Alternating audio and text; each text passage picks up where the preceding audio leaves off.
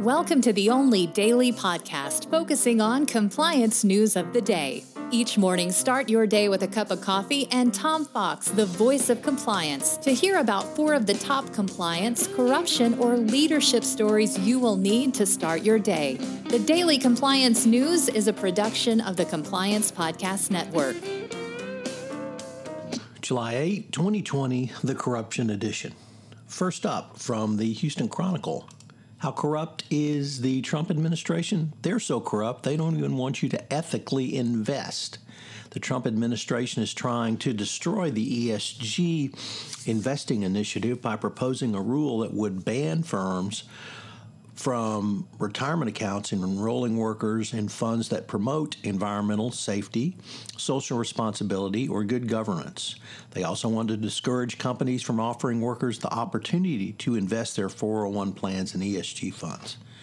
It is fairly unbelievable, although perhaps not since it's the Trump administration, that the Secretary of Labor would actually attack sustainable companies that have superior growth rates.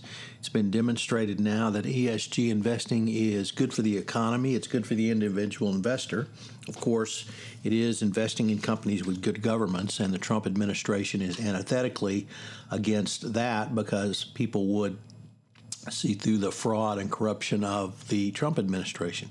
So when you think it can't get any worse, it does from the Trump administration. Next up, what's the world's most corrupt bank? Well, you have to wonder if Deutsche Bank is in the running or they've lapped the field as New York regulators fined the bank $150 million to settle allegations that it maintained weak internal controls, including processing hundreds of transactions for Jeffrey Epstein, despite the billionaire's troubled history. The penalty was announced, and despite knowing that Epstein had a terrible criminal history, the bank inexcusably failed to detect or prevent millions of dollars in suspicious transactions. It's interesting that this was brought by the New York Department of Financial Services and not the federal government. Of course, he died in jail. The U.S. government claims he committed suicide. That's open to debate. But Deutsche Bank, the banker of Donald Trump, continues to lead the field.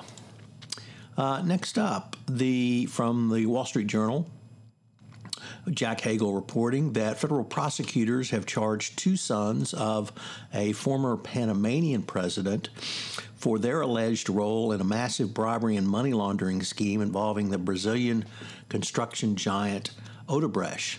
They allegedly used a global network of bank accounts and shell companies to facilitate about $28 million in bribe payments at the direction of Odebrecht.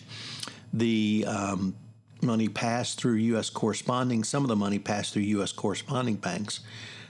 So the Odebrecht scandal continues, one of the world's largest, and the fallout in Latin and South America also continues as well.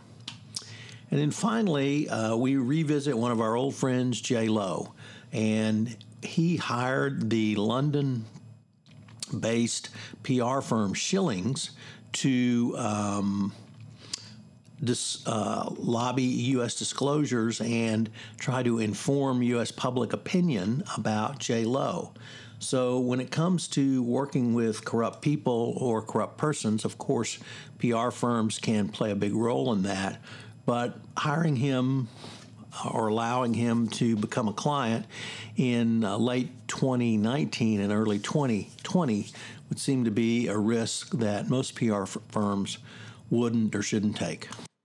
Thanks for listening to this episode of the Daily Compliance News, which is a production of the Compliance Podcast Network and a proud member of C-Suite Radio. This month on the Compliance Live, I feature Scott Sullivan. Check it out.